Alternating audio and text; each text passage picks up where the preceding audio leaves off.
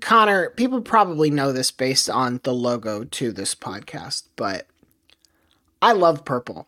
Purple looks so good. Like I was thinking about it, and I'm not sure there is a college football program that sports purple in a big way that I don't think, even if, no matter how I feel about their football team, I'm like, oh, they look good. Like, I think LSU looks great. Purple, big part of that. Kansas State, East Carolina, JMU, like, and the school we're going to talk about today, TCU. Like, what is it? I don't know anything about color theory, and I'm hoping that you, as a small businessman who thinks a lot about how things look and what people are going to like, what is it about purple that is so appealing to me, if you had to guess? The thing that's appealing about purple is that it looks really good. That's what's appealing about it. It's just that simple. No, I don't. I'm the marketing side of this thing, baby. Okay. I know. So you don't know anything as well. Oh, I know nothing. Okay, it's great. People ask me aesthetics questions all the time. I'm like, no, that's not me. No. If purple is great though, even Kansas State, like you mentioned, they've really dipped into lavender the last couple of years, which looks nice. But the K-State TCU matchups always look good, even when one has to not wear purple. Yeah. The Big 12 championship game was great. I think I like it because it really pops so well. Like there's so many blues and reds and to some extent greens and lots of these look good as well. But like, man, every team that sports purple, it just looks great. And TCU, like, on this episode, we talked to people about the Andy Dalton Rose Bowl and the iconic shot overhead of the Rose Bowl split, half Wisconsin red, half TCU purple. And I'm like, yes, that's it. Like, this is, I don't know. Like, I don't know why, and I should have asked maybe, I don't know why TCU has purple as a primary color, but I think it's a great choice, and I just love it. Yeah, they always look so good. All their uniform iterations. I always love. When we dropped the TCU collection last summer, that was one that I snagged 3 or 4 items from. So you found a alarming number of vintage horned frogs. Yes. There's I mean, I'm not going to belabor it, but can we talk about till hell freezes over, then fight them on ice? Yes. That, when our team pulled that phrase out, that was just the most metal college football phrase I'd heard in a minute, where it's just like, one, they're in Texas and they're talking about fighting him on ice. But that was I think it was our best selling TCU shirt last year. And if I'm not mistaken, I don't want to talk out of turn. It's hard to remember the story behind all 2,500 items on your website. Yeah. It was Dutch Meyer who said it. Their coach back in the 30s. Yeah. And so there's already that tie to, beyond it just being a really cool phrase. And so that frog in particular, carrying a football with a helmet from the time period, with the phrase from the time period, really just, it's perfect.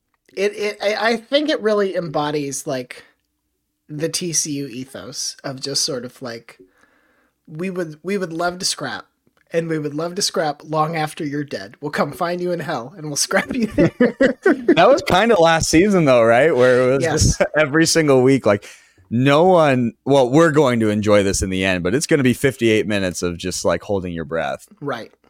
Until TCU does it.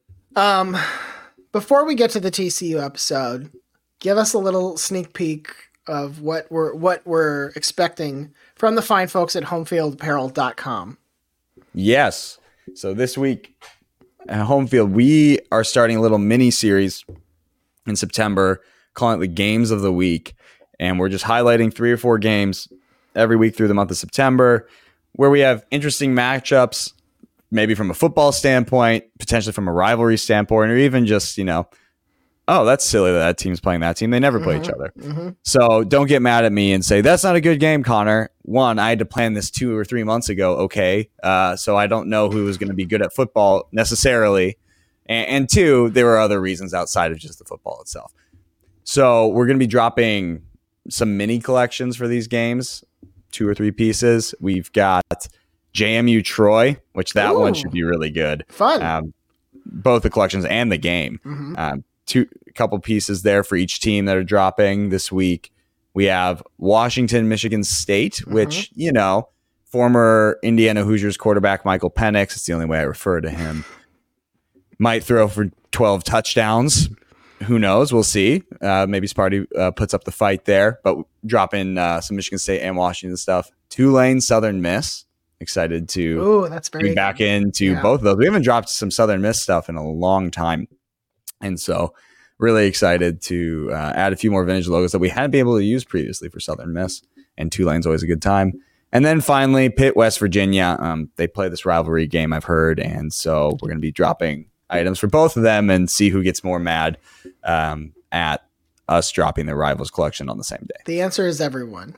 Everyone in the Pitt, West Virginia game. Like, Backyard Brawl is probably the most aptly named. Yes, I've seen some really horrendous things in our mentions every time we drop Pitt stuff or West Virginia, vice versa. It's really good from people that normally behave themselves online too. So that's why we love college sports. I can't promise that the three guests we have today behave themselves online. In fact, I know for a fact that some of them don't.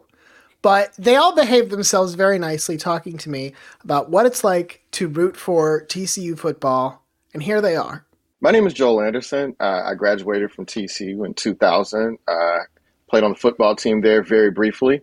And I am currently a writer and podcast host at Slate. I also was the host of the Slow Burn podcast series, the most recent being season 8 on Becoming Justice Clarence Thomas. Hi, my name is Grant McGalliard. I am the co-host of the Purple Theory podcast covering TCU and the Big 12. I am a 2016 alumnus of TCU. My family ties with the university go back to when my grandmother was a student there in the late 1950s. She did not graduate, but she did date Bob Lilly, former Hall of Famer and Dallas Cowboy. So that is my connection to TCU. I've covered the Horned Frogs for the Dallas Morning News, for SB Nation's Frogs of War, for the short-lived but much beloved Big 12 diehards. And now Parker Fleming and I do the Purple Theory podcast. Hello, I'm Melissa Treebwasser, TCU alum, class of 19... sorry, a little cough there. I am a proud alum. I have covered TCU athletics for the last decade as a media member, most recently for Dave Campbell's Texas Football, as a member of the Frogs Insider podcast on Dave Campbell's Republic of Football podcast network. All right, so I'm going to rip the Band-Aid off just at the start. How does the Colorado loss fit into the overall arc of being a TCU fan? I will say for me personally, doesn't mean a daggum thing, okay. Ryan. If you read the tea leaves, it was not something that was a major surprise. TCU lost a lot of talent, all that. This is not an analytics podcast, but TCU, there's a reason TCU lost that game. I think everyone's still riding the high of last season and getting if I'm allowed to swear, our asses kicked by Georgia last year was not great, but also probably brought everyone's expectations down a little bit to reality. So losing to Colorado wasn't fun. We did not want to encourage the Coach Prime, as Gus Johnson called him the entire time. Not that I'm bitter about that or anything. Did not want to further that narrative, but there we are. It sucked, but whatever. We're kind of used to it. I mean, honestly, perfectly. I feel like the overriding feeling on Saturday in Fort Worth that I was at the game on that 130-degree field was like, well, yes, of course, right? Because TCU is a program that has had a lot of really nice things, but when you get something really nice, it's generally followed by extraordinary pain and suffering. And I'm, I don't know if you guys could hear what I said, what year that I graduated, but my freshman year at TCU, we were 1-10. I'm old enough that we didn't used to play 12 games in a season, right? So our only win was SMU. We tore down the goalpost and for our efforts got pepper sprayed. So like that is how far back I go with just TCU pain. You think back to the year they beat Oklahoma in 2005 and then followed it up with, just a really stupid loss to SMU. You think about the year in 2009 going undefeated only to get placed in the Also-Rans Bowl against Boise State here's the two best teams we think are cute but don't deserve the national stage. They lose that game because the fake punt, it's always a fake punt, or Travis Hunter. It's one of the two things, apparently. And then even, in the 2014 year, you had that great start and you follow it with 61-58. And then in 2015, literally the entire starting lineup on both sides of the ball gets injured. And so, anytime it looks like something special is about to happen, just reality comes and checks you. And Saturday was kind of like oh, no, shoot, we're still TCU. Okay. You get so close and you experience, and even the national championship game, if you want to go, that was like oh, no, we're still TCU. Like, we're cute and we're fun and we're consistently good, but we don't get to be that program that is the Georgias, the Alabama, even the Michigan. Like, people are still talking about Michigan. Who cares that TCU beat Michigan? No, Michigan is still the darling and the one that's reloading. TCU is the one that's rebuilding. And then on Saturday, that kind of comes to roost. Okay. You're not the stepsister, but you're also not Cinderella getting the slipper. Yeah, we're like if there's the ugly stepsister, but then there's the other stepsister and no one talks about her because she's not the ugliest, but she's also not the princess. Yeah. Like, that's TCU. Okay. We're like the other one. We're the middle child. Okay. We are absolutely the middle child in college football. Other than expecting disappointment that will materialize ultimately, it's funny because I remember going into the game, everybody was like, well, TCU is probably going to blow them out. Colorado's not very good. We've never seen a team like this. And I'm like, did you see TCU play last year? Even in the national championship year, Colorado was theoretically the worst P5 team in the country last year. It wasn't an impressive win in week one, but okay, we can allow that. Chandler Moore's then the starting quarterback gets hurt. Right, fine. But, I mean, other than Tarleton State and Iowa State last year, they never imposed their will on anybody. I'm like, how do we know how good they're going to be? They made bad teams look good last year, too, even on their way to the national championship game. So how do we know that they're just going to blow out this Colorado team that nobody really has tape on? So as the game unfolded, and I have to admit, I'm the parent of a young toddler, so I wasn't paying attention when I made swimming lessons for my son. That happened at 9 o'clock Pacific time. I missed the opening kickoff, not even thinking that I have to worry about this game, really, because it's kind of in the back of my mind, even though I'm like, it may be close, but I'm sure we'll win. And then it's like, oh, halftime. It's time. Okay. I'm sure they'll make some adjustments. This is the old TCU thing, and we'll pull away. And then, I get home, and it's just a nightmare. So that's kind of, I'm not going to pretend that TCU is a bad football program, that there's not been moments of joy. But there's just always this fear that we're going to get exposed eventually, right? Like, there's always sort of the fear that, okay, this has been a nice little story with a little private school that could, but eventually somebody is going to humble us in an embarrassing way. Is that fear? Is that new since TCU joined the Big 12 or rejoined the Southwest, however you want to phrase it? Like, to me, there's sort of two versions of TCU. There's Whack Mountain West, like super strong mid-major, more or less. Like the team, the kind of Boise State team where you're like, you don't want to play them. You do not want to play them.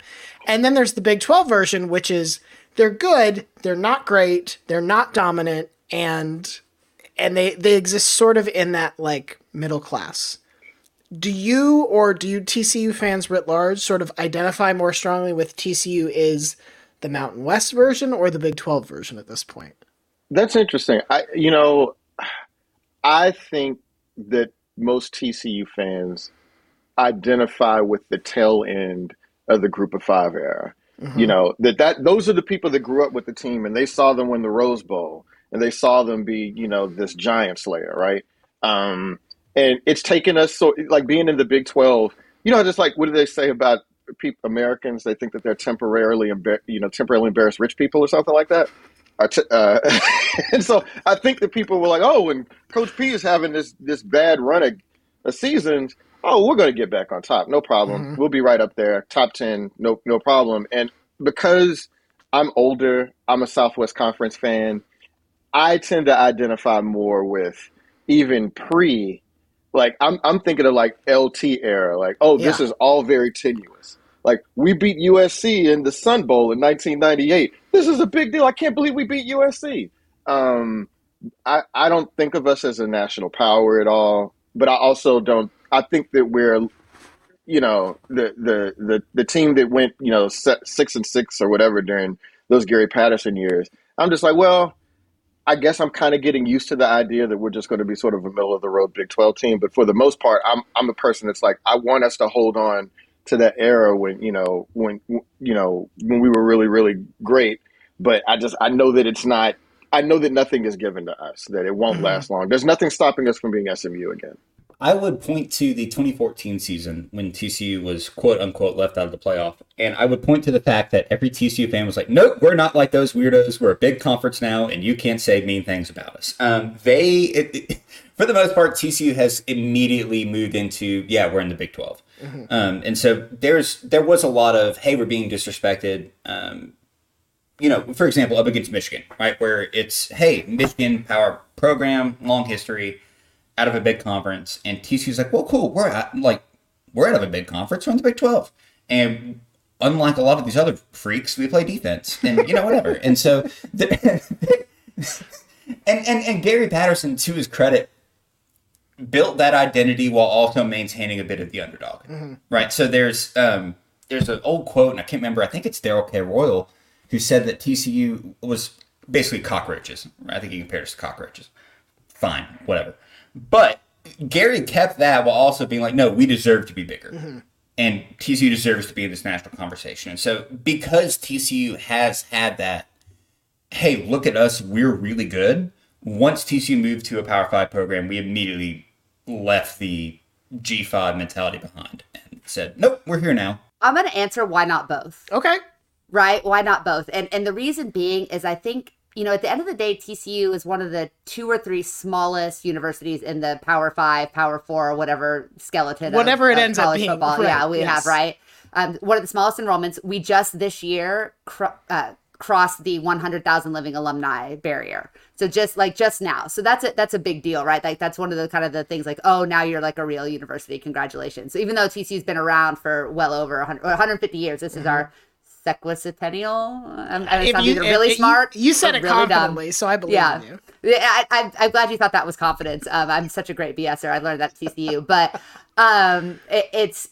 I think that most TCU fans of a certain age, like those of us that predate the Big 12 invite, are always going to feel like the best version of TCU to a degree was the Mountain West version, right? Because just dominated. And that was a really good Mountain West conference. Like people that want to say TCU came from Utah, BYU, consistently ranked. Boise State got a late invite right as TCU was on its way out. Good Air Force teams, I want to say. I don't know if good, but like, can I curse on this? Yeah. Pain in the ass, right? Like, God bless our military, support the troops, but like nobody annoying wanted Air to play. Force teams. Annoying as hell, So it like just this like that sonic boom just constantly that was their run game. It was just absolutely awful to deal with, and the elements, like all the things. So, but it was a really fun conference. It was a really good conference, and even now, like TCU comes into the Big 12, they have that. It's a shared title, right? Like it's have that shared title. Right. Then they have the best season of the program history, but they don't win the Big 12 championship, right? And then right as like TCU like, oh, this can be something, then Texas and OU are like, bye-bye, you're a mid-major conference now.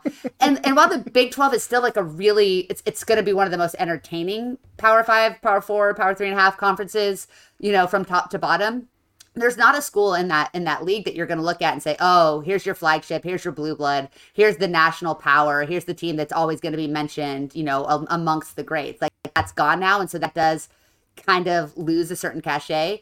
But again, that fits perfectly with the TCU fans like modus operandus because we want to be a little bit of that plucky underdog. We want to be the team that you're talking crap about because you're secretly scared of them. You know, when Gordon Gee called them the little sisters of the poor, we ate that up, man. Like, we were all like, yeah, that's who you think we are. We're going to be the team with less resources and less 5-star recruits, or no, if we still have yet to sign a 5-star recruit out of high school. And we're going to just come and we're going to show up and we're going to kick your butt. And that has so consistently been the TCU model. Now, that feels like it's changing a little bit. Obviously, the resources of the Power Five, the opportunity to make TCU a national brand with the run to the national championship game, the fact that they're anticipating something like 30,000 applications this year, the fact that my students can't get into TCU anymore out of my really good college prep school, like all of these things kind of make it feel more like a big dog. But then you go and you get it handed to you by Georgia, and then you go and you lose as a 3-touchdown favorite to Deion Sanders, not to Colorado, to Deion Sanders, and maybe Travis Hunter and Shadur Sanders. Okay, I'll give it to them, but yeah, and it's like, oh God, we're right back where we belong. But I think that chip on the shoulders when TCU is at its best. Sonny Dykes is not a chip on your shoulder coach. Gary Patterson absolutely was. So I think that dichotomy is going to be interesting to unpack over the next 2-3 seasons and to see if that can work.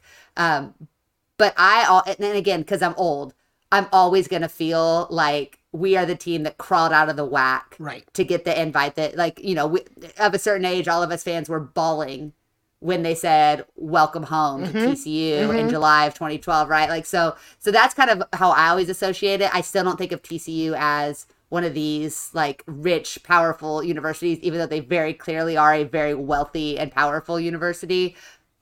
I think that the mentality, though, is still we're fighting upstream against everybody else. How much has that changed or remained the same based on last season, going to the playoff, beating Michigan? Like, did that reset expectations in any meaningful way for TCU fans? Oh, absolutely.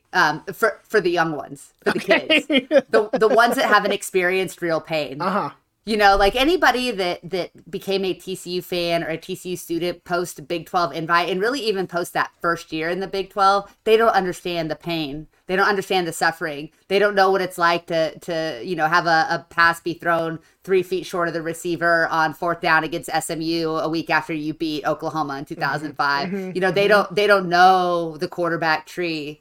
You know, everything that wasn't, you know, Andy Dalton or Kenny Hill, even. I mean, like the suffering that we've experienced as TCU fans, and still won games. Yes. I mean, I can remember, and again, I'm old. I was a contemporary with LaDainian Tomlinson. I got to be at TCU when he was playing, and you know, he was going to carry it 47 times a game. We were going to attempt 3 passes. Part of that was because LT was LT, but a lot of that was because the dude that was playing quarterback was also in my acting class, and like, and I don't want to typecast here, but.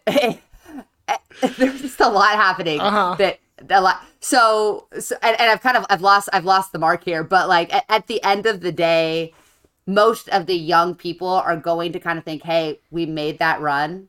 Why don't we always make that run? This is a line that is going up, so it should continue to go up. It's an upward trajectory. And again, I think it's common sense to think when you look at the landscape of the quote unquote new Big 12, TCU has everything in place to be the flagship program for that conference. Right. They've got the recruiting base. They've got the resources. They've got the cachet. They've got the national. TCU is a very well-known university now. And I think that goes back to the Rose Bowl, but they should naturally step into it. But I think the difference between those of us that have been around a while and that younger generation of fans is that they expect it and they think it's granted and given to them, while we know how hard it is to continue that level of success.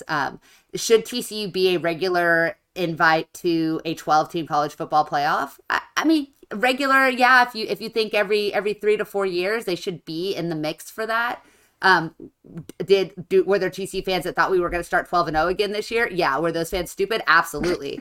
But that's it. Confidence is a dangerous drug. Sure, it is a dangerous drug, and when you have the run that TCU made, it's really easy to forget how many balls had to bounce your way, how great Quentin Johnston was, how much of a like unshakable force Max Duggan was in the most unlikeliest of scenarios. And then, oh yeah, we also had the Thorpe Award winner in the secondary. You think we missed him on Saturday? Maybe a little bit. I think a little bit, just because it did show that TCU could unlock the potential within the program, right? So, like, people don't like to talk about this, but TCU has the third best recruiting, like, platform in the Big 12 for the last decade. Like, they have always had the third most talented roster behind Oklahoma and Texas. And so the sort of unsaid but kind of widely acknowledged thing within TCU fans is that, yeah, Gary is probably holding us back.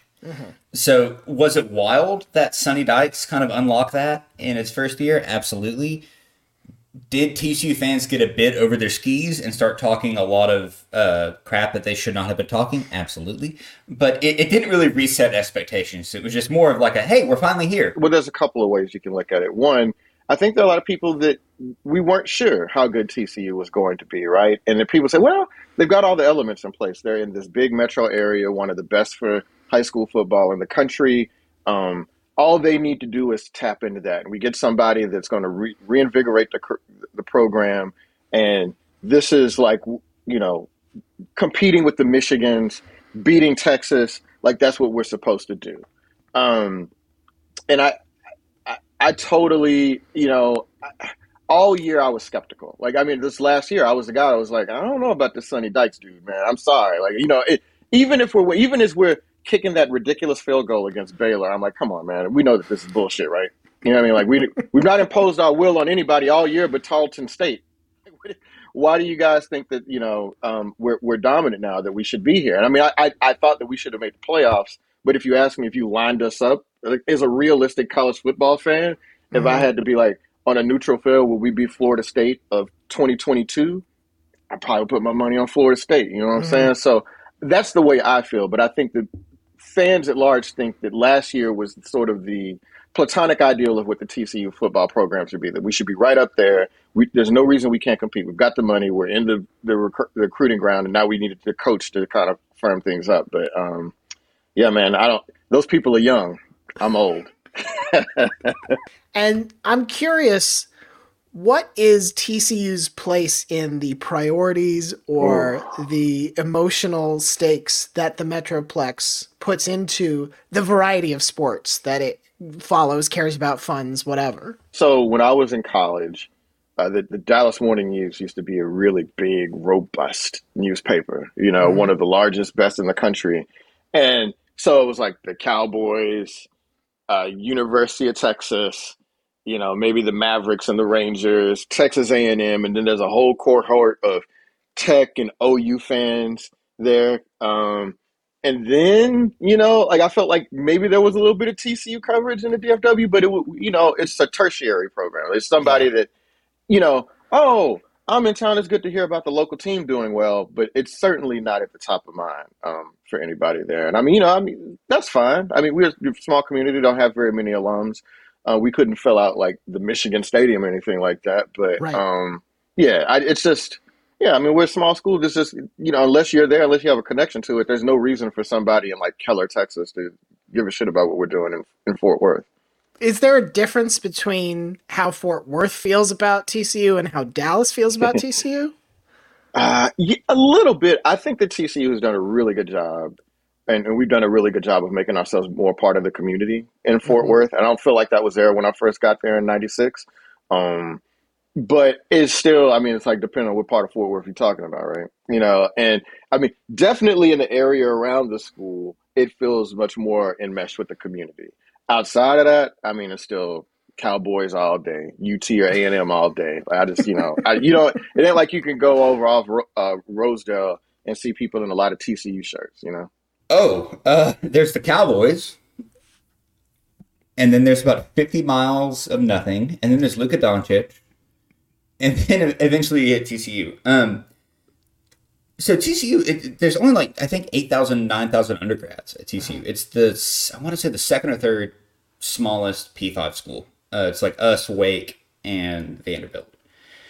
And TCU has made a lot of inroads in marketing in Fort Worth and Dallas. A lot of billboards, a lot of, hey, this is our town, yada, yada. And I think especially the Fort Worth side of the Metroplex really got behind TCU last year when the Frogs are making a run of the playoff, all that. But there is a divide, and people don't take it into consideration between Fort Worth and Dallas. People in Fort Worth freaking hate Dallas. they're bad people. They're not good. They're spoiled. We don't like them. And all my friends moved there after graduation, which is very funny, and immediately became Dallas people. But there is a divide. And so SMU has tried to claim Dallas. And TCU has tried to be, what's the hashtag? DFW's P5 school. Well, now SMU's joining the P5. And now TCU doesn't really have a handle on that moniker. So it's going to be tough. There's not as much of a unification around TCU as I think the administration would like there to be in the Metroplex. There's a little restaurant off of one of the main streets in Fort Worth called Yogi's Bagels. And Yogi's Bagels in the late 90s, early 2000s is where a lot of the most important business of Fort Worth went down. And I cannot remember the name of the mayor right now, and I'm a really bad former Fort Worth resident for that. But TCU and Fort Worth operated as separate entities for a really, really long time.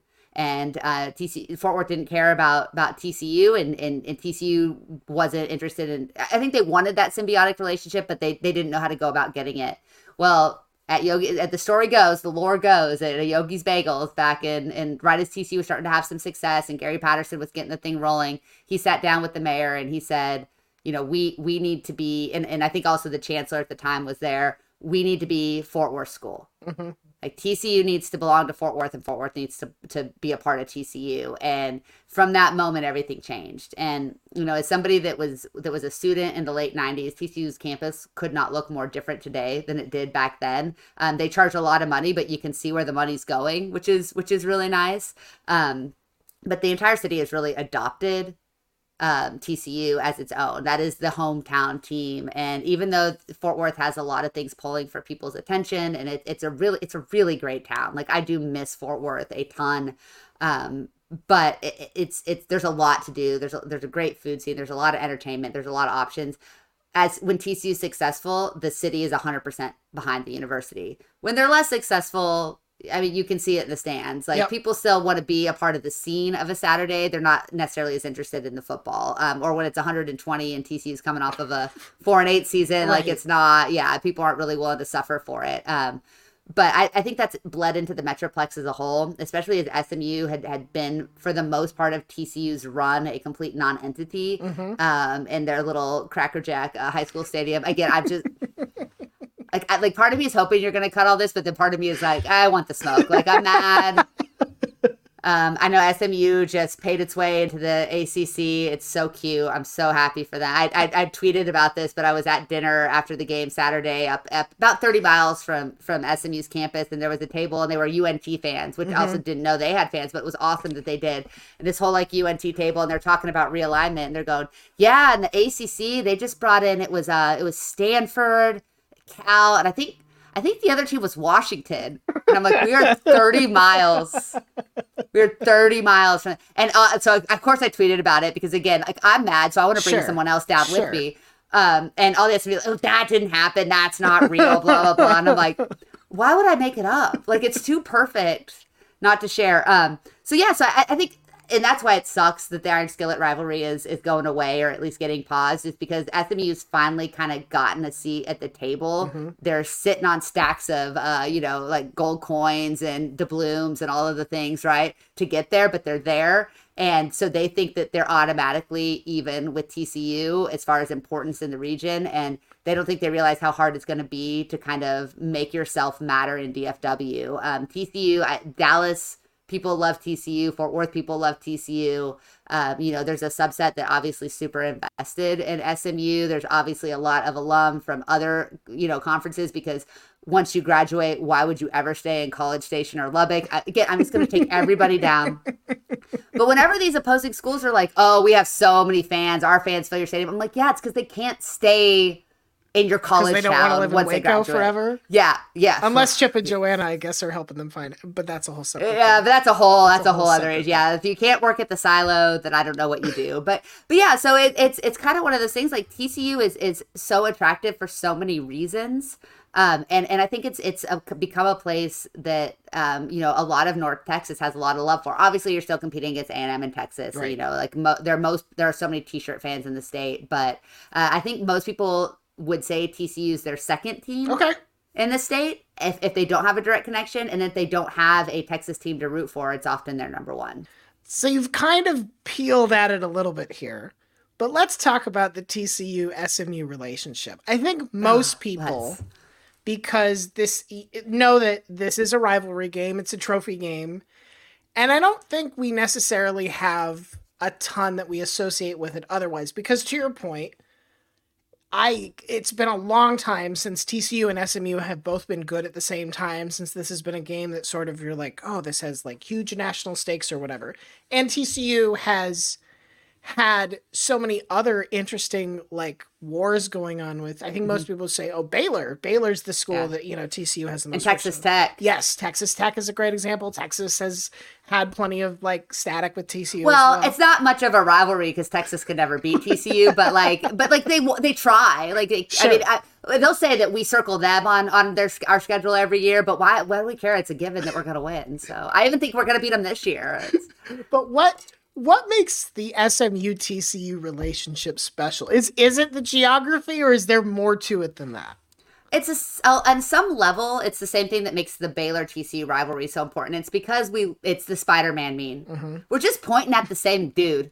Like, it's the same school. Like, SMU is probably a little bit, not probably, SMU is unequivocally a little bit better academically, right? Like, the TCU is strong in a lot of areas, but SMU overall is going to be the higher ranked school annually, right? SMU is a little bit more expensive. Yep. SMU is Highland Park, which is like one of the, if you aren't familiar with the state of Texas, it is the rich of the rich. It is the hoity-toityest place in North Texas, if not the entire state. TCU is Fort Worth, and it's dirt in your boots and cowboy hats, while they also charge $70,000 a year for tuition, but it's fine. That doesn't matter.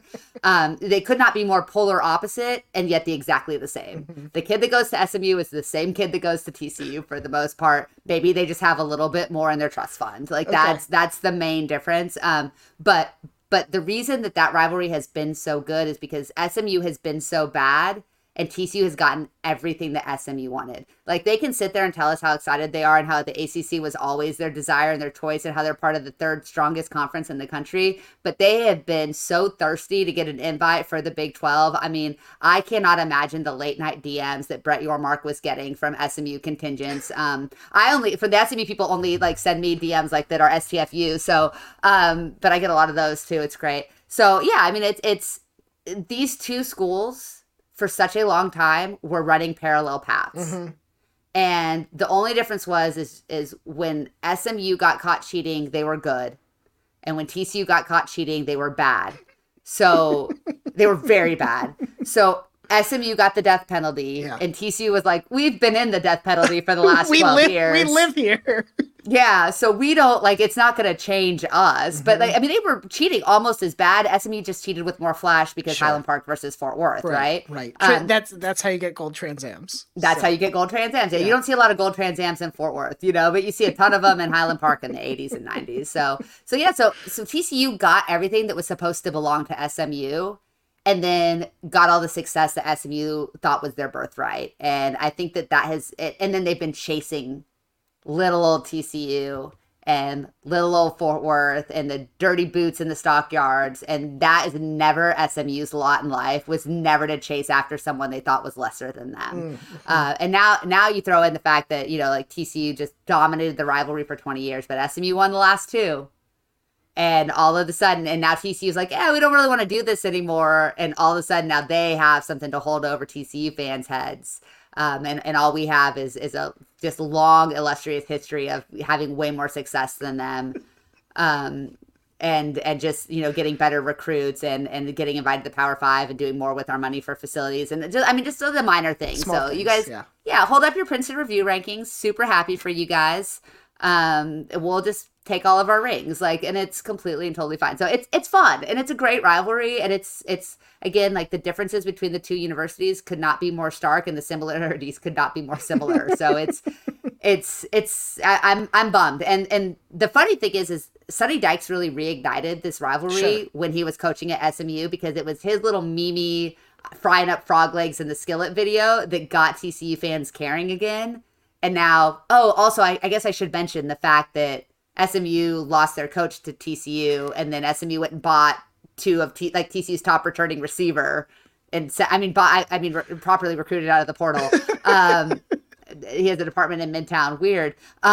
So it's kind of feeling like the old Southwest Conference days. And it's only going to get better and worse when SMU becomes a member of the ACC. TCU, even despite changes to the student body, has always kind of maintained let's call it a more Western approach, right? Which, hey, we have the Stockyards in Fort Worth. We have, the Cowboys that are on the side of football games, and SMU has always sort of been which is really cool sometimes, the high flying, flashy, gold Trans Am City Boys. And that kind of mirrors the Fort Worth Dallas approach. TCU, again, has kind of lost a little bit of that identity thanks to the California and the Colorado kids, but they still try to maintain it. And it's tough when, look at the TCU student body. We don't get to be the West anymore. We're just as, as City Boys as SMU is, but we try. Is it easy to find like those points of friction with SMU still, despite the similarities that you're describing? A lot of TCU fans don't want to play the TCU SMU game anymore. They're okay. They're okay, like pausing the skillet or whatever for a bit. Yes, yeah. It feels like a natural rivalry, and this opinion was formed before SMU joined a Power 5. But it was sort of like, okay, there's nothing to gain for TCU to play the Iron Skillet. We're playing a G5 team. It's their Super Bowl, I guess, would be the phrase. But if TCU loses, that's awful. We've just lost to a mediocre G5 team. And if TCU wins, okay, you just beat a G5 team. Right. Now, SMU joined the P5. I think there's still a lot of merit to keeping that rivalry alive. But a lot of TCU fans are kind of tired of it because it was a no-win situation. I'm trying to think. Would it be like Texas and Arkansas? Okay. In a way where, Texas doesn't really care about Arkansas. Like, they acknowledge them sort of as a rival, but they don't think of them as equals. And I think that's the TCU SMU thing for now.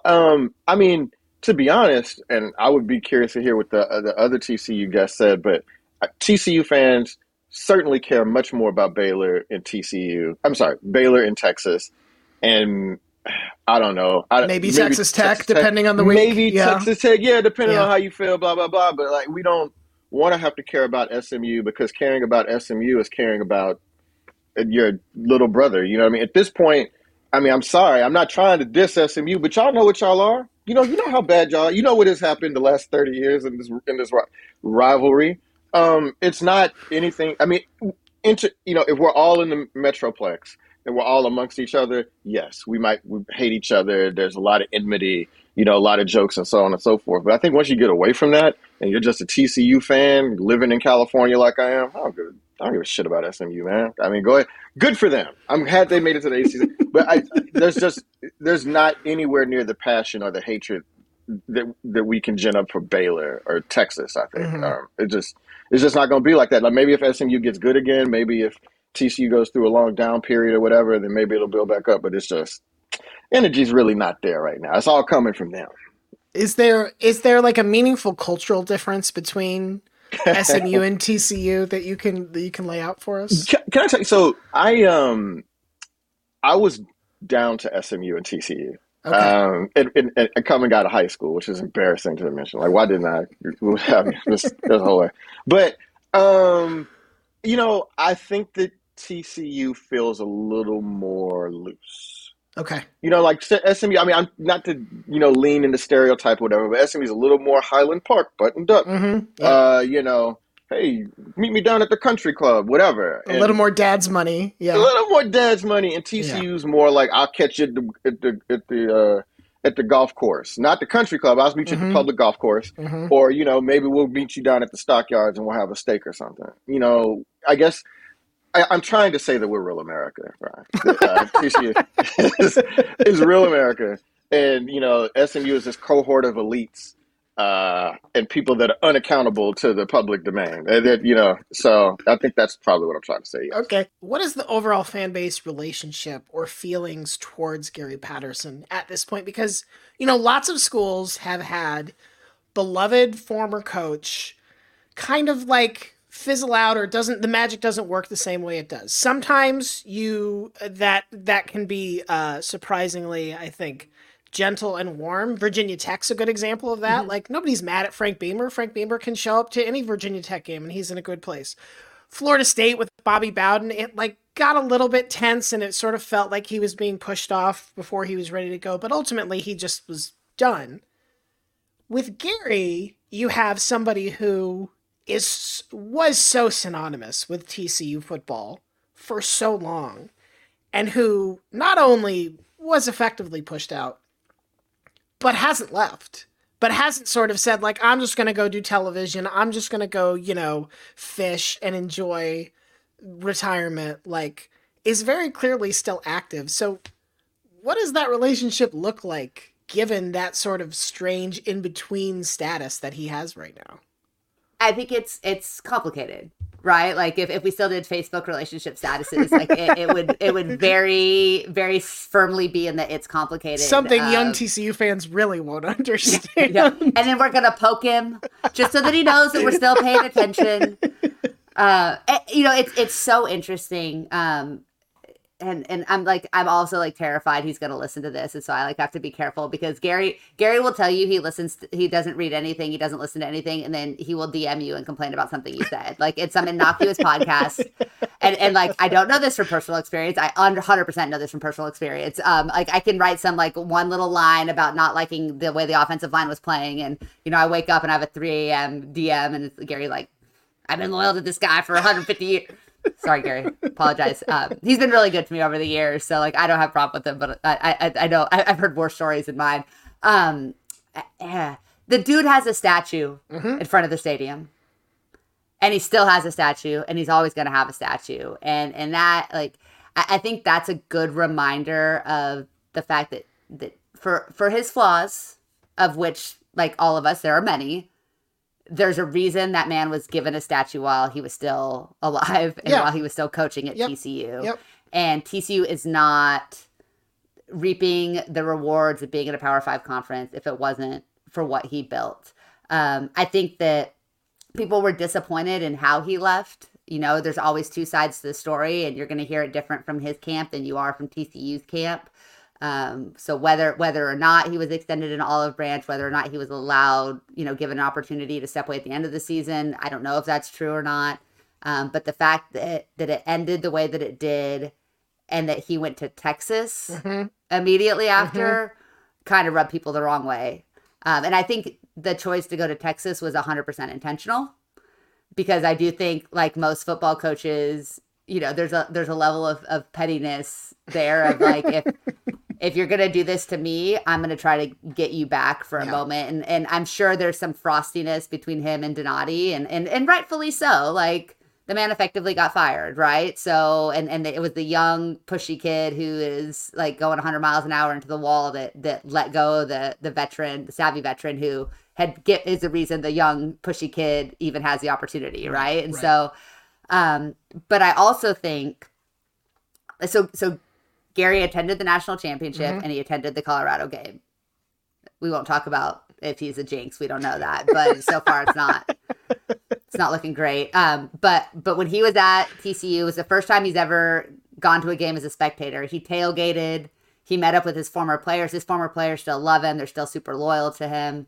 I think the fan base is always excited to see him. I mean, he was mobbed during the entirety of the national championship game. People were so excited to go and visit him and say hi to him and take a picture with him. I do think that I think most people get it and still have a lot of respect for him and still appreciate the fact that he wants to be around. And if he was offered, kind of a Bill Snyder-esque balloon or something of like a position emeritus or whatever. What Steve Spurrier does at Florida, pretty much. Yes, yep. Yeah. Bob Stoops when he's not coaching the XFL, all of the things. But I also think that if Gary had a chance to go and take another job, he would. Like, if the right opportunity came along, I think he would have no problem doing that. I think he has a certain amount of loyalty to TCU, but at the end of the day, he is a football coach and he wants to coach football. I think it was fortuitous that Texas worked out because it kind of was a win-win for him. until it wasn't when TCU beat Texas. But then he was very quick to turn around and congratulate the players, and he was very gracious on social media and all of the things. So it's a very interesting dynamic, obviously, but I think that TCU leadership is smart enough and Sonny Dykes is smart enough that if Gary said, hey, I'm ready to take that olive branch you extended a year and a half ago, I think that olive branch is still there for him to grab. And I think for most of us, that's what we'd like to see. He's too important and he's too intertwined in the history of TCU to not be a part of its future. But I imagine that it's difficult. I imagine last year was really, really difficult for him because it was his players, it was his guys, it was his program. And it was somebody else that finally got to the place that he had been trying so hard to get to for a quarter century. I think TCU fans are immensely grateful for Coach Patterson. I don't think there's any hard feelings at all. Now, if you ask me if Coach Patterson has hard feelings toward TCU, now that's no whole other question, right? Sure. Maybe you're going to ask that one, right?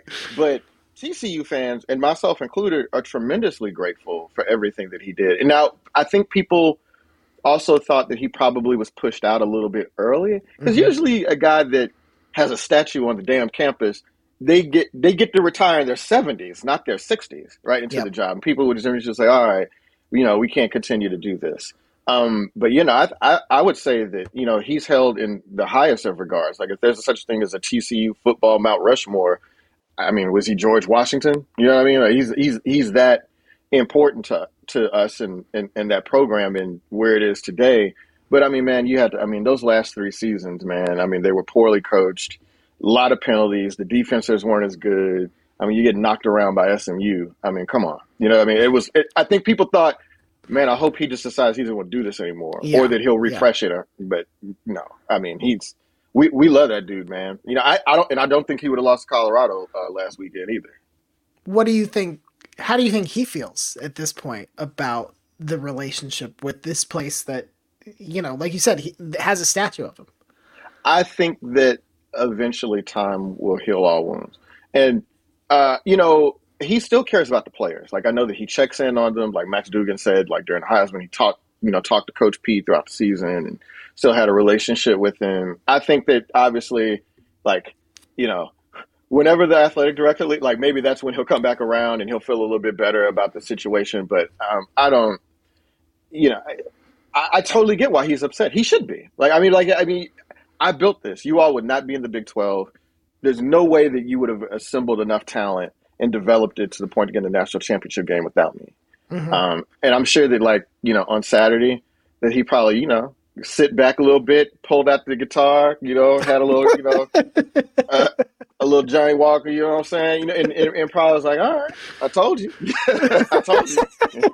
So Gary was actually at tailgates for the TCU Colorado game. He was like wandering around Amon G. Carter Stadium ground, just be like, hey, remember me? I don't know if he stood next to the statue. For those of you that don't know, there is a statue of Gary Patterson out in front of TCU's football stadium. It is 3 inches taller than he is, which I assume they did out of politeness.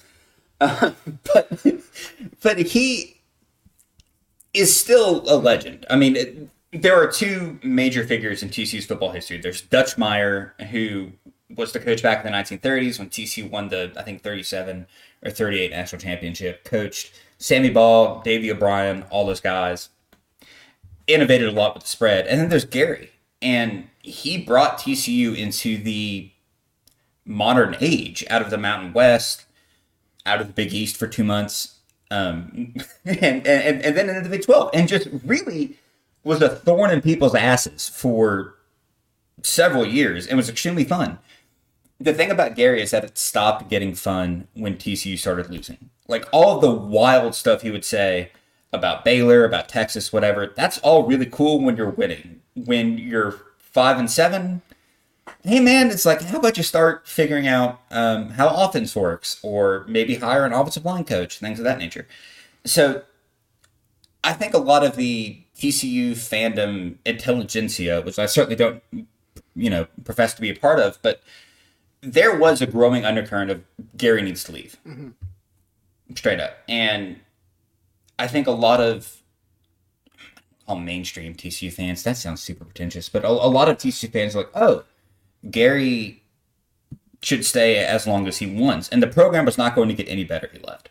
So him leaving and the way that he left, 2 weeks after he left, TCU beat Baylor with Chandler Morris at quarterback and ruined Baylor's undefeated season with, I think, Jerry Kill as the interim head coach. Pretty funny. Pretty good. Can't argue with that. And so it was like, okay, cool. Thanks, Gary. Appreciate it. Leave. And I was very sad to see him take the Texas assistant or analyst gig. He's not doing that anymore. Right. I hope, I don't think anyone wants there to be lasting bad blood. Mm-hmm. Like, there is a path for Gary to have reconciliation and get back into TCU fans' good graces. But it is really funny for now to be like, oh, you left and now we're good. Sorry. You should have stopped doing the weird stuff. And Gary, if you're listening to this and you haven't blocked me on Twitter yet, hit me up, man. For my money, LaDainian Tomlinson is one of the most slept on college football players, and I would argue pro football players, but I can put that on the Chargers at least. Fair enough. Maybe of modern times. What is LaDainian Tomlinson's place or sense of honor, or whatever you want to call it, within the TCU fan base at this point in time? I mean, I would say that there's a lot of people, and pardon me if I'm wrong, maybe I'm out of the loop or whatever. He deserves a statue right next to Gary Patterson. Mm-hmm. I mean, he represents no less than he's the savior of our program. Like, I don't think people understand. I think I mentioned that I played college football, so yes. I was a running back at the same time that LaDainian Tomlinson was there. I remember TCU being banished from big time football, having to play in the WAC. Ryan, I think I've mentioned this before. We lost to Rice 3 or 4 years I was in college. Right. Okay. Right. You know, Rice. Okay. So LaDainian Tomlinson comes there and reinvigorates the program, and brings an attention to it that it had never really had before. But also, like, that is the foundation of the program that everybody sees today. Like, there was no sense that TCU might ever return to the big time at that point. And then LaDainian Tomlinson, he didn't do it alone. They had great offensive lines, really great defenses under Coach Patterson in those years. But, I think certainly a lot of other people think that dude deserves a statue right there on the stadium grounds, because it could have totally gone another way, and he was the fuel behind the rebirth of that program. Okay, so a couple ways that this could be answered. Mm-hmm. The first one is the funny one, and that's, like, I don't know if honor and respect is the word, but all of the sorority girls that wear their oversized jerseys with the shorts you can't see and their cowboy boots, almost all of them are wearing 5s. Okay. So we got that going for us. Okay, you know what? In a lot of parts of the country, that is honor and respect.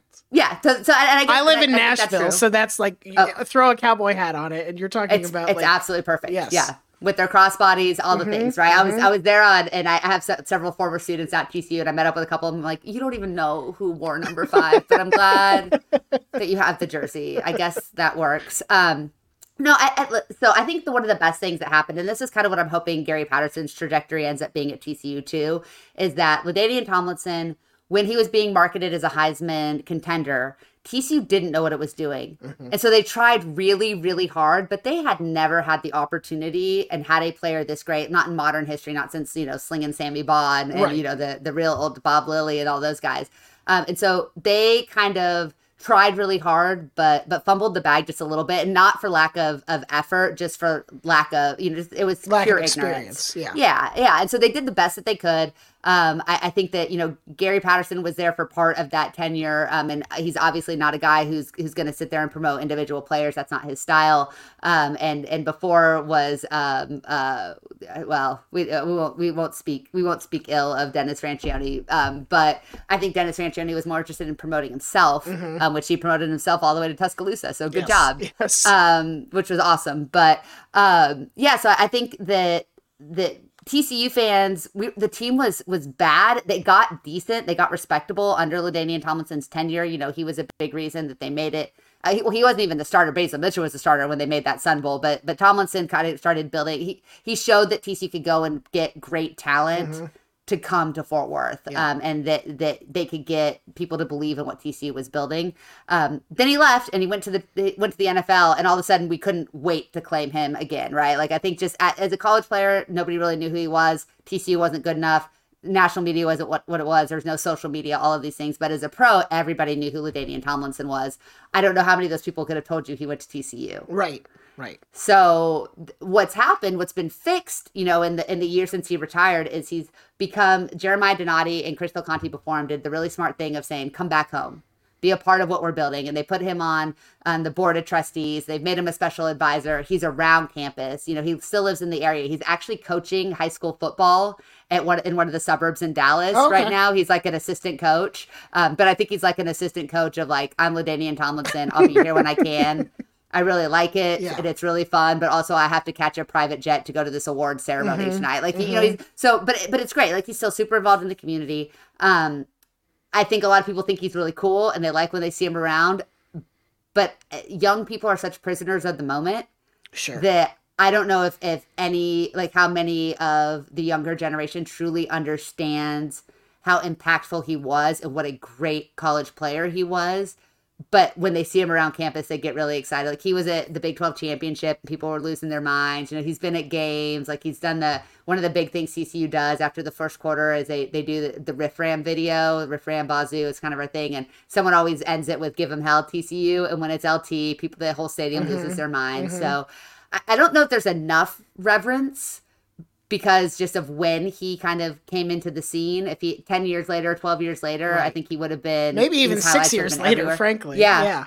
And his highlights would have been all over, but he kind of predates, the internet almost. Yep. So, but I do think people that know get it, right? And that more people are trying to learn just how important he was, and the more he can be visible on campus, the more respect people will have for him. And that's kind of why I said I hope it's the same thing with Gary. Is I hope Gary comes back in some kind of ceremonial role, and is more decorated and more celebrated for what he did, because a lot of the younger generation just kind of goes, that's the guy we were really bad when he was here while I was in college, and we got really good when he left. And I don't think that tells anywhere close to the story of Gary Patterson. So I think he's underappreciated among TCU fans just as much as he is among the national conversation. A lot of TCU fans, me included, really didn't get into TCU football, as it were, until TCU won the Rose Bowl. So I think when I was there, which is from 2013 to 2016, half the student population was not from Texas. Okay.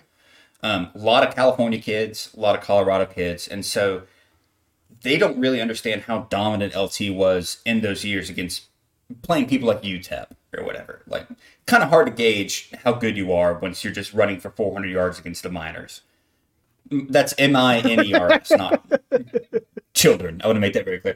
But no, LT is a legend. He everyone has respect for LaDainian Tomlinson. I just don't think people understand how dominant he was. And because we live in a, let's call it what it is, Ryan. We live in a quarterback age. People don't respect how good LaDainian Tomlinson is. And there are a lot of great running backs collegiately that have come through TCU. Great, maybe an overstatement, but guys that have done their job really well, and people compare them to LT stats, and at no point ever were either of those. Like Kyle Hicks, one of my favorite college players of all time, super underrated, not close to LaDainian Tomlinson. Imani Bailey, who's there now, very good, not close to LaDainian Tomlinson. So a lot of guys that have flash in the pan seasons, and people are like, oh, he's the greatest running back since LT. That doesn't make sense. There are no great running backs since LT. LT is the all-time TCU. He's the best. He rules. Let's take the playoff win over Michigan off the board. Yep. What is the high point for TCU fans in modern program history? Rose Bowl. Okay. Talk to me about why the Rose Bowl is so important. It's just that is the top of the mind, because I think even before then, TCU had lost to Boise State in a BCS bowl game prior to that. In one of those, like, we're going to quarantine YouTube troublemakers. Yeah, like, don't cause any trouble. Don't you cause any more trouble for us, guys. Bowl game, right? And so it was like, how real is TCU? They go undefeated. They've had all these great years and never really been rewarded for it. And so the Rose Bowl was a chance to play against the Big Ten. Now, beating Wisconsin is not the same as beating Michigan or Ohio State, admittedly, right? But it's also not that far. It's not like, this is the year Illinois got into the Rose Bowl or something. No, exactly. Yeah, exactly. Like, it's not like we're playing against who's homeboy Banks in Iowa. It's not like right. It's not that random team. Wisconsin is a really good program, and they were really good that year. And to beat them in that venue on that stage, man, I just thought. I mean, there's a lot of reasons that TCU got into the Big 12, but I can't help but think that win helped to ease the re-entry back into that cohort of teams. So yeah, man, and I mean, I just personally watching the game that day. Again, we started this talking about, oh man, like what is the experience of being TCU? So I'm like, how are we going to lose this game, or how are we going to embarrass ourselves? And for us to have held on and beat a team that everybody thought was going to beat us up and everything else. And I mean, I've been watching the Rose Bowl my whole life. We're playing in it, and we're going toe to toe with the Big Ten heavyweight, and we beat them, bro. There's nothing that will ever do that. And I always say that TCU won that. Like we didn't get crowned, but I always say TCU won the national championship in 2010. Sorry to Cam, sorry to Auburn, but TCU won the national championship that year, as far as I'm concerned. Rose Bowl, easy. It was very much hey, we're from this tiny ass little conference. We're from Fort Worth, a town that no one thinks about because everybody thinks of Dallas. We're from Texas, where there are so many great college programs, and nobody thinks about TCU. TCU got left out of the Southwest Conference, merging into the Big 12. Here we are in the Mountain West, yada yada. And then here we are beating Wisconsin. And it was also the acme of what Gary Patterson thought football should be. I think that game ended 21-19, and TCU won on a deflected pass from a linebacker who looks like a Madden creative player. Had the neck roll, had all the arm gear. Right, shout out Peg Carter. Right. So it was the most TCU win of all time. And it also created one of the most iconic college football photos, which is the flyover where half the Rose Bowl is Wisconsin red, half of it is TCU purple. It attracted a ton of people to TCU. Mm-hmm. I think applications went up 200-300%. I'm not making that number up, but I don't know the exact number after that game. And it was everything that athletic department could have wanted in a 21-19 pretty awful game. If you rewatch it, not that fun. And TCU did it. Andy Dalton was the quarterback. So many TCU. I think Jeremy Curley was on that team. So just a lot of remember that guys in purple that beat Wisconsin. J.J. Watt led Wisconsin team. Mm-hmm. So a lot of 2 and 3 stars beating up against those big boys. Easily the Rose Bowl. Easily. Like, no question. And I think there are still some people that would say the Rose Bowl was more gratifying than beating Michigan in the semifinal. Yeah. Wow. And I've gone back and forth, and this kind of goes back to your earlier question about, what is the personality of TCU? Mm-hmm. The Rose Bowl, the playoff run was improbable. It was improbable, but this is also a team that had Power 5 resources. Yep. That recruited, you've got a first-round draft pick at wide receiver. You've got 4 stars littering that roster. You've got all the strength and conditioning, all the nutrition, all of the things. Like every resource available to you. Did not make it an expectation for TCU, but made it. It's like when Washington or Michigan State makes the playoff. Michigan State, sure. Yeah, it's like, oh, we didn't expect this to happen, but we could kind of see how it did. The pathway is very clearly defined. If you're in one of these conferences and you do X, you're going to get a playoff spot. You're going to get it. You're going to get it. And if you're TCU, that X still has to be win your first 12 games. Yes, right. But it was kind of there was no surprise even after when TCU lost the Big 12 championship. We all still knew we were going to the playoff. Mm-hmm. When TCU made it to the Rose Bowl, we needed Colin Kaepernick to play the game of his life and Kyle Brotzman to miss a makeable field goal. Yep. And I'll never forget that. I'll never forget being on the field as a photographer when TCU beat Michigan and bawling my eyes out with the Fiesta Bowl mascot, which was one of the greatest moments of my life. But he was like, "Are those happy cheers?" And my response, because if you haven't picked up on this now, I'm a total smart aleck, was like, "You're a mascot. You're not allowed to talk." But yeah, they're happy. They're happy cheers. It's one of my greatest memories from that day. But the Boise losing to Nevada, mm-hmm. I had been on a family vacation and we were in the airport and we were going to get our bags and it's super late at night and my family's grumpy and tired because we've been traveling. And I am stopping at every airport bar to look at the score. Mm-hmm. And this is still where the ESPN app was new. Yes. So I was trying to refresh. I'm listening to the radio. I'm sitting there and I'm in the back of my parents' car when they make the call that the kick is missed. And I started bawling. And my parents were like, "Are you okay?" And I'm like, "I don't know that I've ever been better. This is I don't think you we're going to the Rose Bowl. Right. And then I was living in California at the time. I got to drive down to LA, seeing all of these purple-clad people up and down Rodeo Drive. First of all, it made a ton of sense because, again, TCU, but it was just one of the coolest experiences, being a part of the pageantry of the Rose Bowl. I mean, there's absolutely nothing like the Rose Bowl. It is such a magical experience.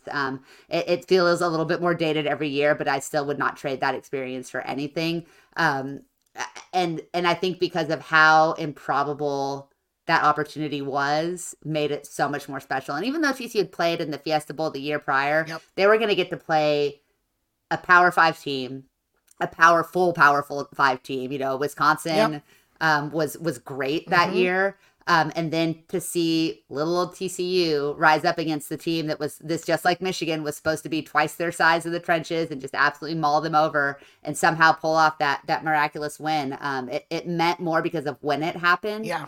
But the college football playoff, I think because of where TCU is now, because of that Rose Bowl win, felt like kind of that next mountain to climb and cross, that next big checkbox to be able to mark off. So the Rose Bowl, if you're going to take Michigan off the table, the Rose Bowl is easily number one. And I don't even know like how close number two is to that game. So now I have to ask you the flip side of this question. And well, I don't think Colorado is the game you're going to go with anyway, but let's say it's not. What is the low point for TCU fans? It's 61-58. And I hate to have to admit that. Yeah. And like I said, there have been some brutal losses. Mm-hmm. Any TCU fan in a lot of college football, and listen, Ohio State was on an absolute tear.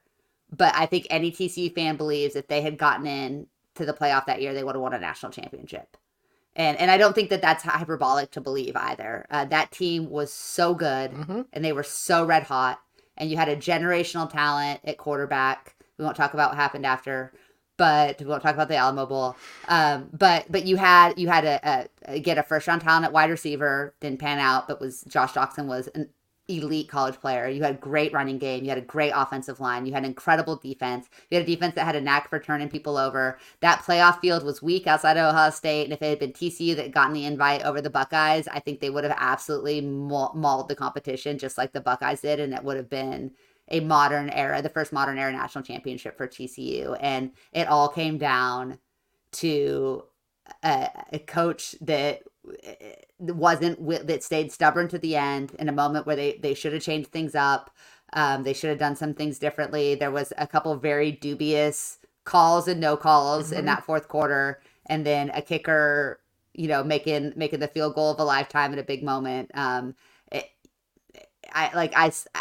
obviously like to talk. I'm a very chatty person. From the moment that kick went through the uprights until the moment I got back in my house, we picked up food on the way back, finished eating with a group of people, and they all left, I did not utter a single word. It's like a solid 5 hours, and with people the entire time, and I did not a word came out of my mouth for that. That's probably the longest stretch where I have been awake and not spoken. And I still I have a little bit of PTSD when I think about it. Like, it was because I think we all knew just how close TCU came to something that would have been absolutely magical and special. And even making the national championship this year, it was still really, really incredible. But when you look at how that game ended versus maybe what could have happened in 2014, it's just like, man, we really missed an opportunity there. And it all because of a 3-point loss at the team you hate the most. It's brutal. Okay, so there's two, and I don't want to be difficult here, but there's two different low points. So one is when has this program hit its bottom in recent years? And that was TCU finished the season 5-7. It was 2019, and they lost to West Virginia at the end of the year. They had to win that game to get the bowl eligibility and gave up. Straight up. I was at that game. I covered it. It's one of the worst games I've ever seen in person. It was a gray, dreary, late November day, and TCU did not show up for the game. And that was when the cracks in the Gary Patterson era became wide gaps. And it was at that point where it's like something needs to change. And it took a couple years for it to happen, but that was the low point in terms of on-field production. For vibes, let's call it, it was losing to Baylor in 2014, and I'm still mad about it, because not for the reasons people think. This is the part where I get to ramble. People complain that TCU should have been in the playoff in 2014. That's not true. Oh, wait. That's not true. Correct. Okay. Why is that not? I have to ask. Why is that not true? So TCU lost head-to-head to Baylor. And it finished with identical records, yada, yada. The head-to-head should have gone to the playoff. If there was a Big 12 team to go to the playoff that year, it should have been Baylor. It should not have been TCU. Okay. What people make the mistake about is to say, oh, yeah, Ohio State should have... So Ohio State won the championship that year, but shouldn't have made the playoff. Because the committee screwed us around. We were number 3, dropped to number 6, despite beating Iowa State, 52-3 or whatever. Right. Florida State shouldn't have been in the playoff. They were undefeated and had Jameis Winston, but they were by far the worst team in the top 6. They should have been left out. But you can't leave Florida State out, yada, yada. That Baylor loss hurts tremendously because TCU was up, the 14-21 late in the game, and the referees missed 2 pass interference calls. TCU boofed a punt coverage. Just terrible late game management. And that wound up spoiling an incredible team. Trevon Boykin turns out bad guy, electric college football player, so much fun. And that loss, literally TCU fans should probably go to counseling after. People should have gone to go read the Killer Frogs message boards. It's a bad time. They still talk about it, and it's been a decade. These people have serious mental issues because of that game. And I almost got into a fight with my dad over that game. We were yelling about pass interference, and I'm like, it was a bad time. It was not good. It's interesting because I think most fan bases, if you say what is the low point, you pick something like a 5-7 year, or you pick the first time you lost your the first time you lost your rival in 20 years or something like this. It's fascinating to me that this is one of the answers, despite the year that it is it because it came in this year where everything felt so up and everything felt so possible? It's really wild to me. It is because that. Okay, so the 2010-2011 team that beat Wisconsin in the Rose Bowl, great team, all-time great team. I wouldn't really call them electric. Okay, yes. They were just a really good football team. The 2014 TCU team was super fun to watch. And so seeing them miss out on the playoff was really tough. Because, hey, we're finally playing a great brand of football. This was when Sonny Cumbie and Doug Meacham were hitting their stride at offensive coordinator, which was a very short-lived stride, but a very fun stride, and had a ton of great talent on offense, had a ton of talent on defense, and it was okay, this is the best we're ever going to be. If we can't make the playoff this year, then we're never going to make the playoff. And so for 9 years, that's kind of what TCU fans thought. It was hey, our best team ever lost one game by 3 points and was ranked 6th. And that's it. And that was it. And that's it. That's it. How much did last year exercise those demons, if at all? So we're 26 minutes into this recording, and I haven't talked about Max Duggan yet. Oh, yeah. But Max Duggan is sort of he's a Christ-like figure. He sort of redeemed a lot of what TCU fans were upset about. That team last year was super fun, and I think did do a lot of redemption for what happened in 2014 because there was a loss on the record, right? I mean, there was a close loss, losing to Kansas State in the Big 12 championship game, but a lot of hearts and minds were won. Kind of a really good PR campaign by losing in a brave way, and so it made up a lot. It didn't make up all of it, I'll be honest with you, but it made up a lot. Okay. Beating Michigan was super fun. But I did love beating Michigan. That was really cool. Would you say compare beating Michigan to the Rose Bowl? Are they on the same level? Is one higher than the other? That's really tough. So I was not a TCU fan when they beat Wisconsin in the Rose Bowl. But looking at the program historically, the Rose Bowl win was a bigger win. If you're evaluating how does this build program, the Rose Bowl was bigger. Yep. Michigan was just kind of more fun because that game was awesome. It was ESPN still plays it. And that's the thing. ESPN doesn't play last year's championship game because it was so bad. what they play is this really great game between TCU and Michigan, in which TCU won. So we get to get the reruns on ESPNU and attract viewers. Man, so I was thinking about this after the Colorado game, and I tried to compile a list of the worst losses since 2000. So they lost to an FCS team in 2001, Northwestern State. Their only loss in 2006 was to SMU. But I don't think that counts. So there's two, right? Mm-hmm. It's either the national championship game, which is humiliating. I mean, there's too many people watching. There's too many people watching for that to not have mattered, right? I mean, I know because I saw my DMs, I saw my text messages. You know, I know people that didn't care about my school before were like, "Yo, what happened to your boys?" You know, and it confirms all of the worst insecurities that TCU fans have. Sure, maybe we're really not as big time as we think we are. We don't belong here. Yeah. We don't belong here. We don't have the grit, necessary to build up with it. We don't have the athletes.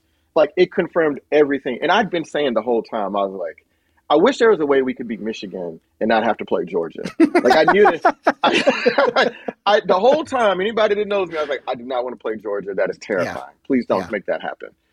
So that was, or the other one is 61-58 in 2014, the loss that kept TCU out of the playoffs.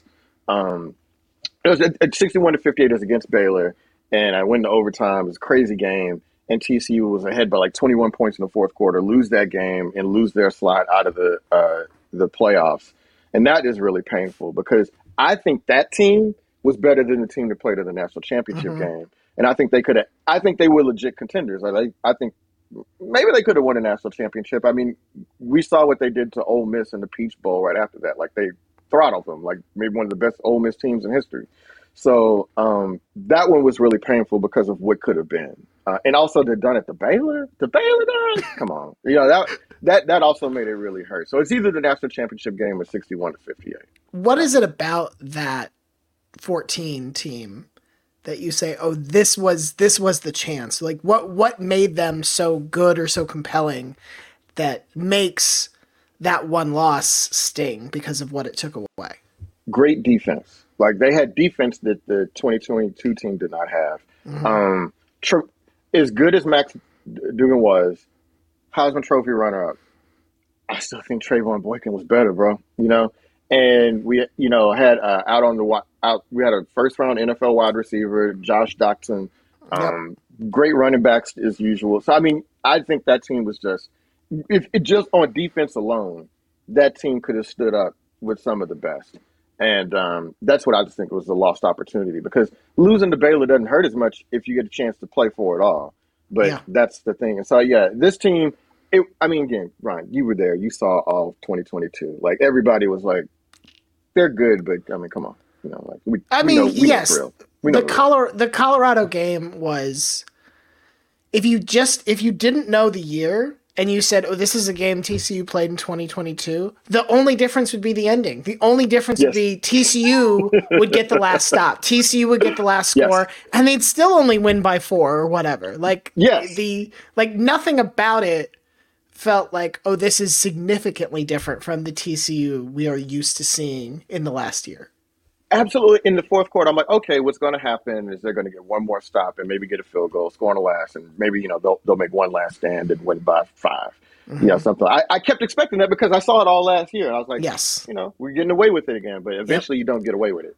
Right. And technically they didn't get away with it all they didn't get away with it against Kansas State. Right. It didn't. It didn't. Like you're saying, with Baylor, it mattered. It kept them out of the playoff. It didn't matter against Kansas State, but that doesn't mean it didn't happen. Oh yeah, no, absolutely. I mean, the whole thing, and you don't get me started on Sonny Dykes, but I mentioned that I was old. I say it a lot. I like football teams that can impose their will. Sure. Like, that's the way I like football. TCU just can't do that. Like, not at this iteration of them. And it's just like, well, when you can't impose your will against anybody, you're going to be slinging around with all the worst teams in the league. You know what I mean? We played a close one to Oklahoma State, and they were horrible last year. Kansas, I don't care how good Kansas is, they're still Kansas. Another tight game. So it's just, come on, man. Georgia would have killed Kansas. Anyway, so I'm trying. I want to be a positive fan. I love my school. You see, I'm wearing my colors today. But it's just, sometimes talking about it, having Sonny Dykes when we could have had Dion. Sometimes it hurts me. So I went and found that Daryl K. Royal quote about TCU. It's from 1961 after a Horned Frogs team that only beat 2 other teams that year knocked off number 1 Texas in November, effectively ending their race for the national championship. Quote, "They're like a bunch of cockroaches. It's not what they eat and tote off, it's what they fall into and mess up that hurts." Now, he didn't really know it at the time, but Royal was accurately predicting TCU's future as a college football program, surviving after the disintegration of the Southwest Conference, holding on against Wisconsin in that Rose Bowl, clawing its way back to the Big 12. Even parting ways with the most important coach in modern history didn't kill Horned Frogs football. But at the same time, life as a cockroach isn't glamorous or without peril. The bottom does fall out for TCU from time to time, and the same thing that makes them an awesome Cinderella story maybe keeps them from becoming more permanently entrenched as a college football power. Thanks to Joel, Grant, and Melissa for joining me on this episode, and shouts as always to Michael Serber for the incredible work he does producing our show. I have 2 requests for you, listener. Number 1, tell a friend about our show, or tweet about it, or do whatever it is people do on Threads. I don't know. Number 2, go to YouTube and find some LaDainian Tomlinson highlights to watch, because it's really just bonkers how much better he was than basically every defender he faced. That's all for this episode. Special thanks as always to our sponsor, Home Field Apparel, and next week, it's time to learn about Michigan men and women and people, Michigan people.